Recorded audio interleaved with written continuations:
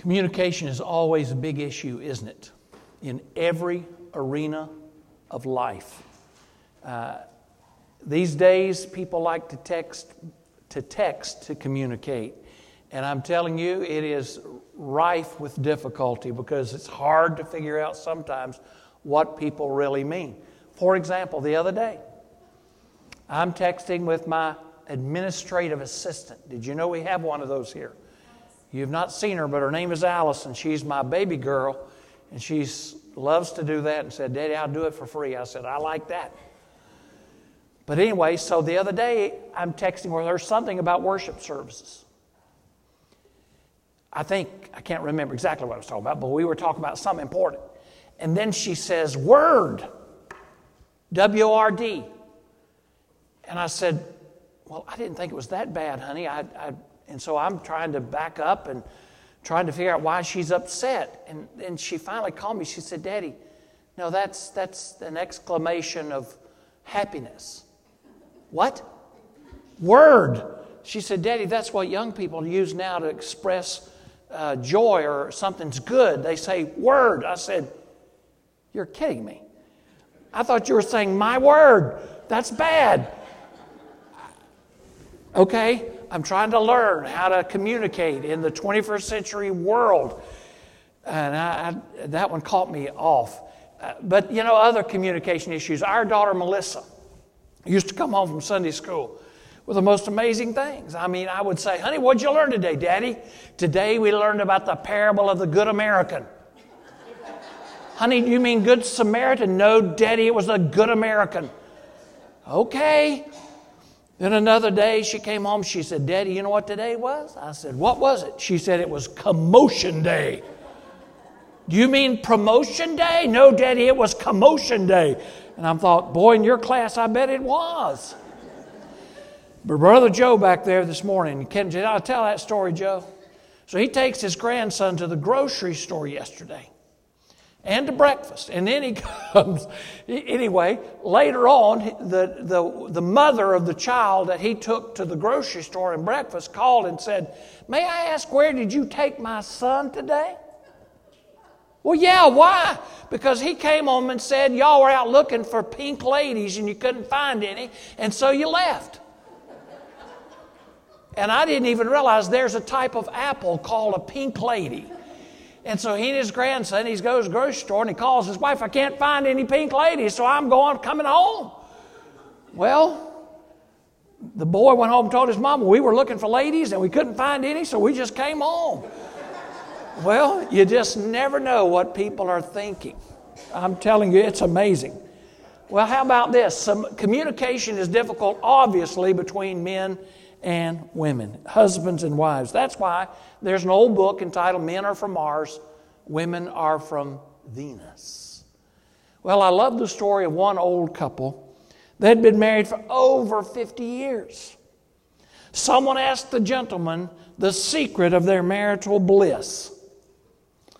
Well, the old man said, the wife and I had disagreement when we first got married. It went like this. When she's upset about something, she just tells me, gets it off her chest real quick.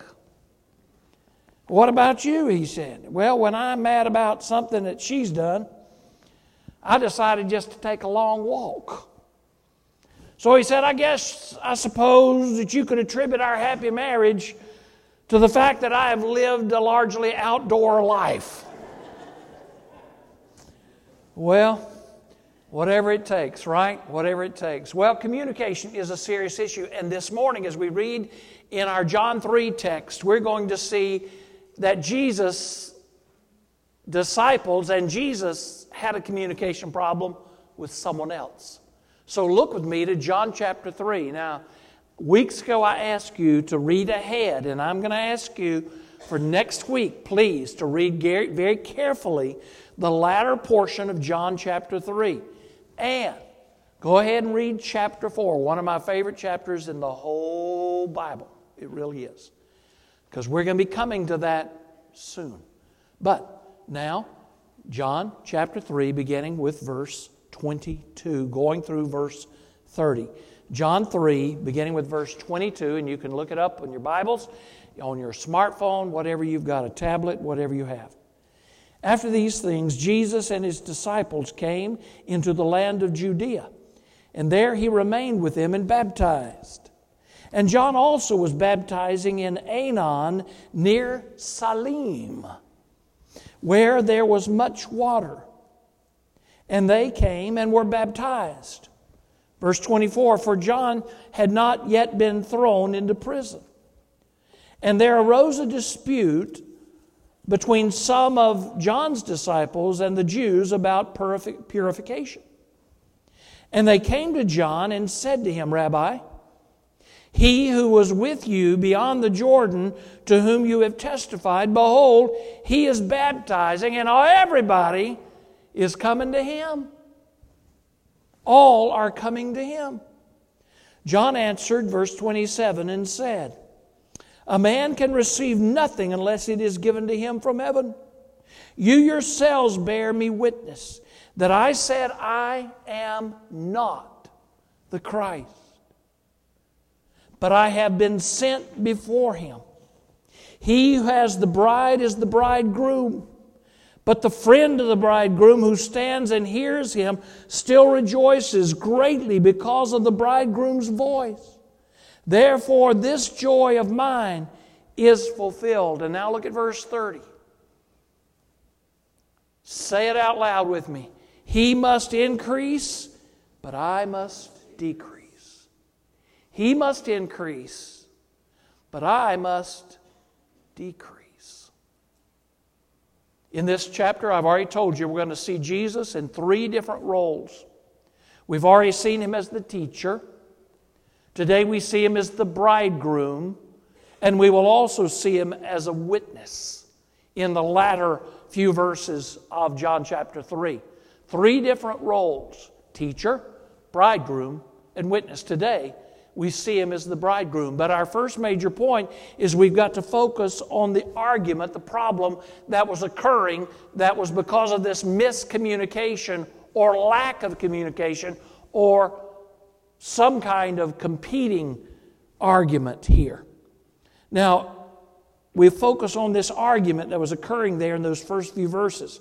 Now, until John the Baptist was arrested and put in prison and killed, the ministry of John the Baptist overlapped the ministry of Jesus, right? I mean, they were both reaching people, they were both preaching, and they were both involved in bringing people to Christ and baptizing them. And so we see this overlapping caused some point of friction or communication issue between the disciples of Jesus and the disciples of John. Now, John had always been very clear. I'm not the guy. I'm just pointing to the guy. I'm not the one. I am just the predecessor for the one. But every time there are 2 popular preachers, and they're involved in a similar work. Some people down south say similar work. Then we know they're often between the disciples or the followers or church members comes kind of a issue of competition and comparison. People say, well, you ought to have heard our guy. Well, you ought to have heard our guy. Well, our guy did this. Our guy did that. And so inevitably, when there are 2 popular preachers, there's going to be this kind of competition, even if it's not between them, between the followers or those that give some kind of credence to them. And so that's what's happening here. There's comparison, there's competition. Now, where did this occur? I brought a map with me today. I want you to see my map. And you may not can see it from where you are, and that's because you ought to be sitting on the front row. But anyway, just you can see enough of it to see it says Map of Israel in the New Testament. And up top you see that dark spot, that's the Sea of Galilee. And to the left of it, it says Galilee. And then down at the bottom it says, well, in the middle it says Samaria. Don't know if anybody's got good enough eyes for that. But then at the bottom it says Judea. And what does it say here? It says Jesus, after these things, Jesus and disciples came into the land of Judea. So somewhere outside of Jerusalem, they had gone down into this area of Judea. Now, if you want to get up and come look at it, you can. But right about in the upper central part, it says Aenon or Salim. That is a small village just to the west of the Jordan River. And that's where John was baptizing.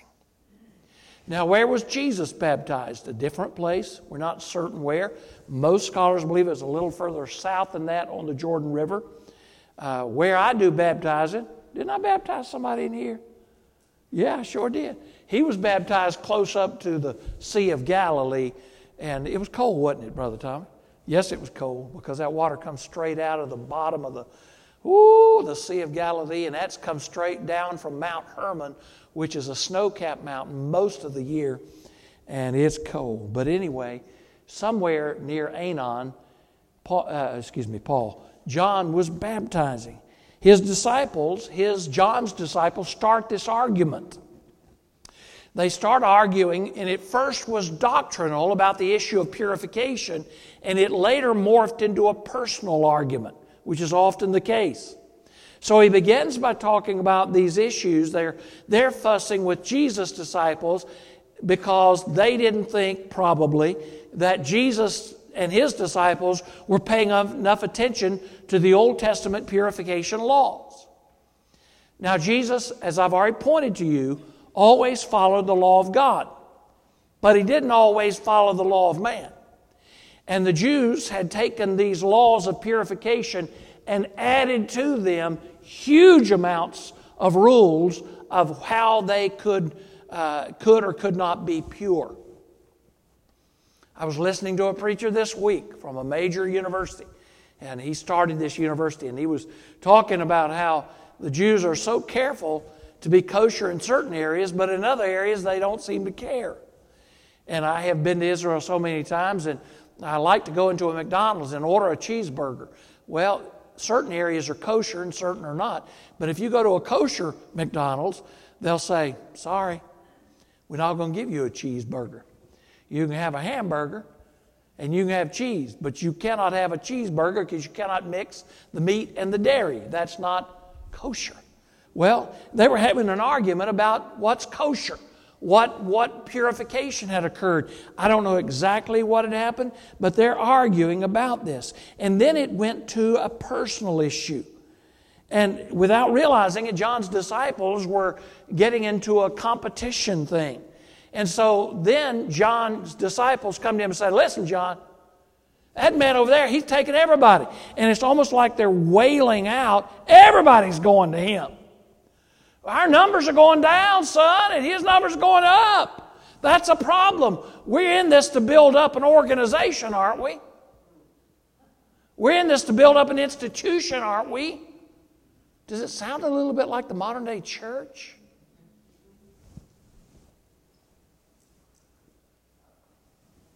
There might be someday somebody say, well, how come you're bringing those people in at Pebble Creek? Shouldn't they be somewhere else? Well, we just want them to be where God wants them to be. That's all. That's all.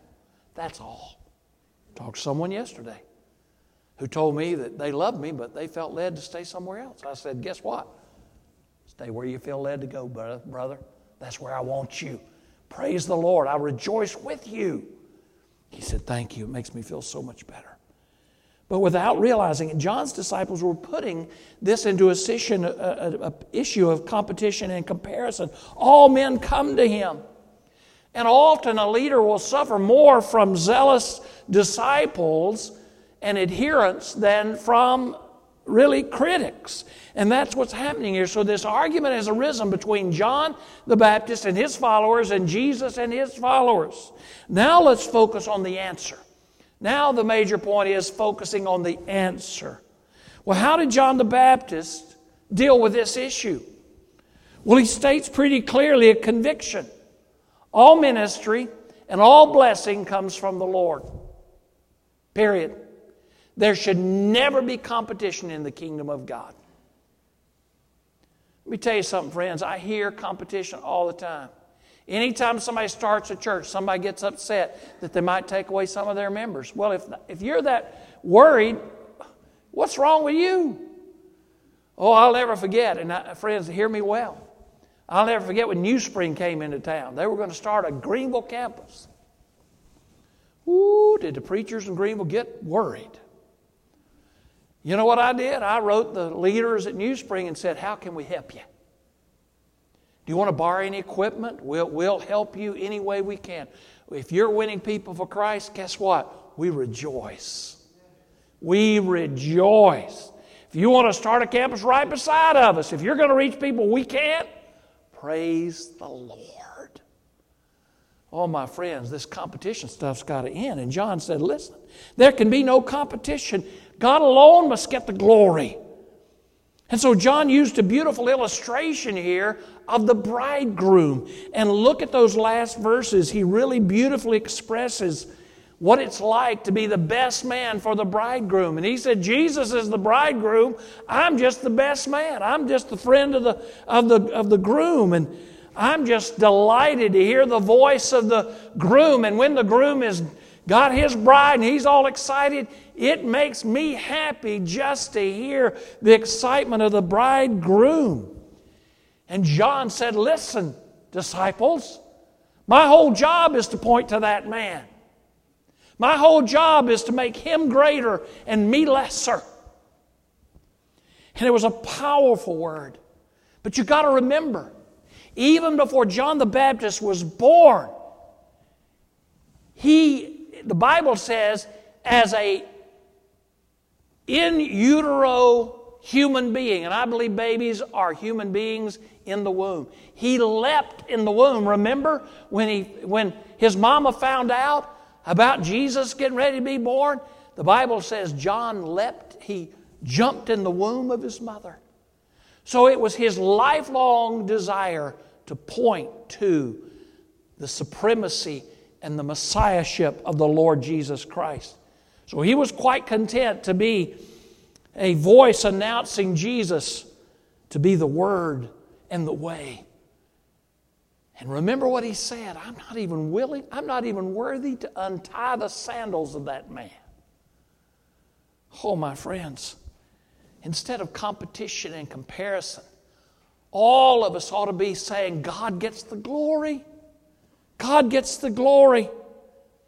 The image of the bridegroom would have been significant to the people of Israel because Jehovah God had made a marriage covenant with them and had to put them away for a time because of their unfaithfulness and drew the remnant back to Him. Today, God has a people of His name called the church, the bride of Christ. And He is calling us to a unique relationship with Him. And we look forward to that day when the bride will be called home to be with our bridegroom fully and completely. But until then, what do, church? We point to the bridegroom, the Lord Jesus Christ. And that's why verse 30, say it out loud with me. He must become greater, I must become less. That must be our goal. That must be our desire. That must be our purpose. Well, how do we do that? I mean, really? I mean, that sounds real good, doesn't it? But how do we do that? I mean, how does that happen in real life? Well, I also love another passage, and I want you to put it up there, Ashley. Would you put that up on there? And I want you to just look at it with me for a moment. It comes out of the book of Ephesians, and our adult Sunday school class, soon to be classes, plural, will be studying Ephesians. But look and see what it says. You're taught with regard to your former way of life to put off your old self, which is being corrupted by its deceitful desires, to be made new in the attitude of your what? Your minds. What did we read a couple of weeks ago in Romans? That you're transformed by the renewing of your mind. And to put on the new self, created to be like God in true righteousness and holiness. So what Paul says in Ephesians is exactly what John was talking about. That God must increase, we must decrease. It must be a volitional decision, an act of the will whereby we say no to the old way and yes to the new way. It is a volitional choice to end the old way of life. And so we need to become less so that He might become greater. It's a decision, a volitional choice about what life is really about. And it's about Him, not us. Now, I cannot tell you how antithetical that is to 21st century life. Children today are raised from day one to believe they are the center of the universe.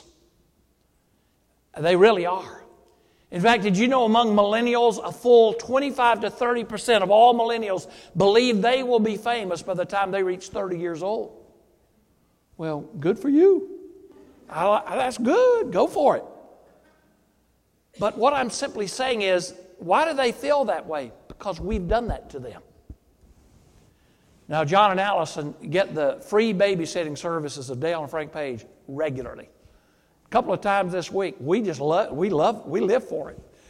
And you know one of the reasons why Johnny and Allison like me to be around? Because I'm a helicopter grandfather. Do you know what that means? Helicopter parents are the worst in the world, and I'm the worst helicopter grandfather that's ever lived. Ain't nobody going to get hurt while I'm around. Whatever they want to do while I'm around, they can do it. I told you on Wednesday night, my little granddaughter got a spanking the other day from her daddy and her mama. I didn't say this on Sunday, I don't think. But I said to her, I was talking to her the next day, the little 3-year-old, I said, Monroe, Papa does not like it when you get a spanking. And I hear you got a spanking. She looked at me as serious as life. She said, well, I didn't like it either, Papa.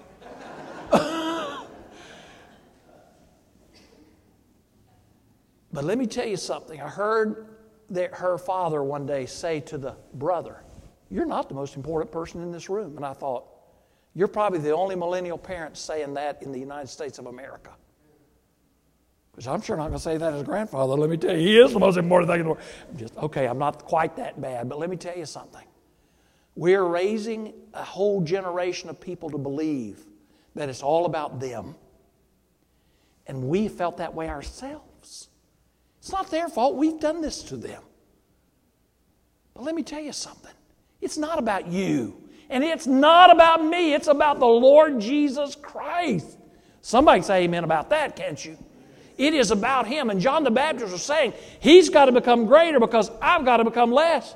I've got to become less because He's got to become greater. It is all about Him. So I urge you, I ask you, I beg of you today to make a choice between the old way and the new way. I wonder, would you make these following vows with me? I've got 3 statements I want you to look at with me, please. Could you say with me today, I promise that the remainder of this year will be a year in which I consciously recognize that life is about the Lord, not about me. As hard as it is, can I say, God, I want to recognize the remainder of 2019, and as we go into 2020, I recognize life is not about me. It's about you. Second, I commit my life to living in God's righteousness and holiness, as the Ephesians passage said, so that I will be more like Him. And then third, I pray that I will die to self and live unto Him. Now, friends, it's easy to say that on Sunday morning at 10:30. But when it gets hard is when the real world comes in.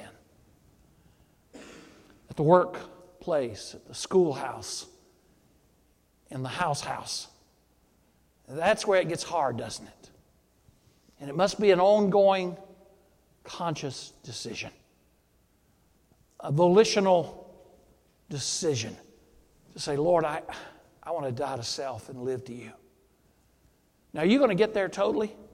I pray you will. I know some people that act like they think like they've gotten there. The Apostle Paul, toward the end of his life, said, I'm still working on it. Well, I promise you, I'm still working on it. I've got a long, long, long way to go.